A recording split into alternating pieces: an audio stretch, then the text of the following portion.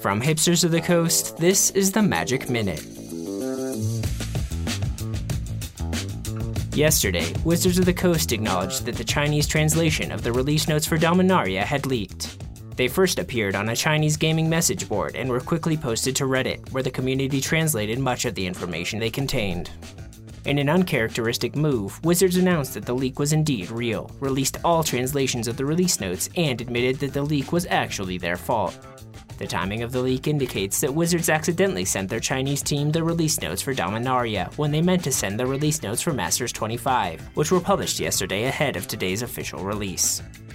Release notes are a document Wizards typically publishes the day before a set is released. They contain an overview of the set's themes, the new and returning mechanics, as well as rules explanations for many cards. The leak of the Dominaria release notes means that we now know not only the themes and mechanics of the set, but 142 of the 269 cards, including all of the Planeswalkers, most of the rares, and many of the uncommons.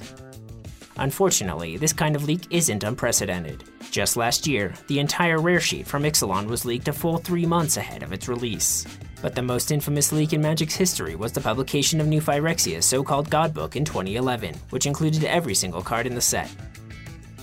That's it for the Magic Minute for Friday, March 9th.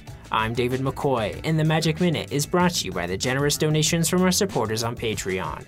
Go to patreon.com/hipstersofthecoast for more details.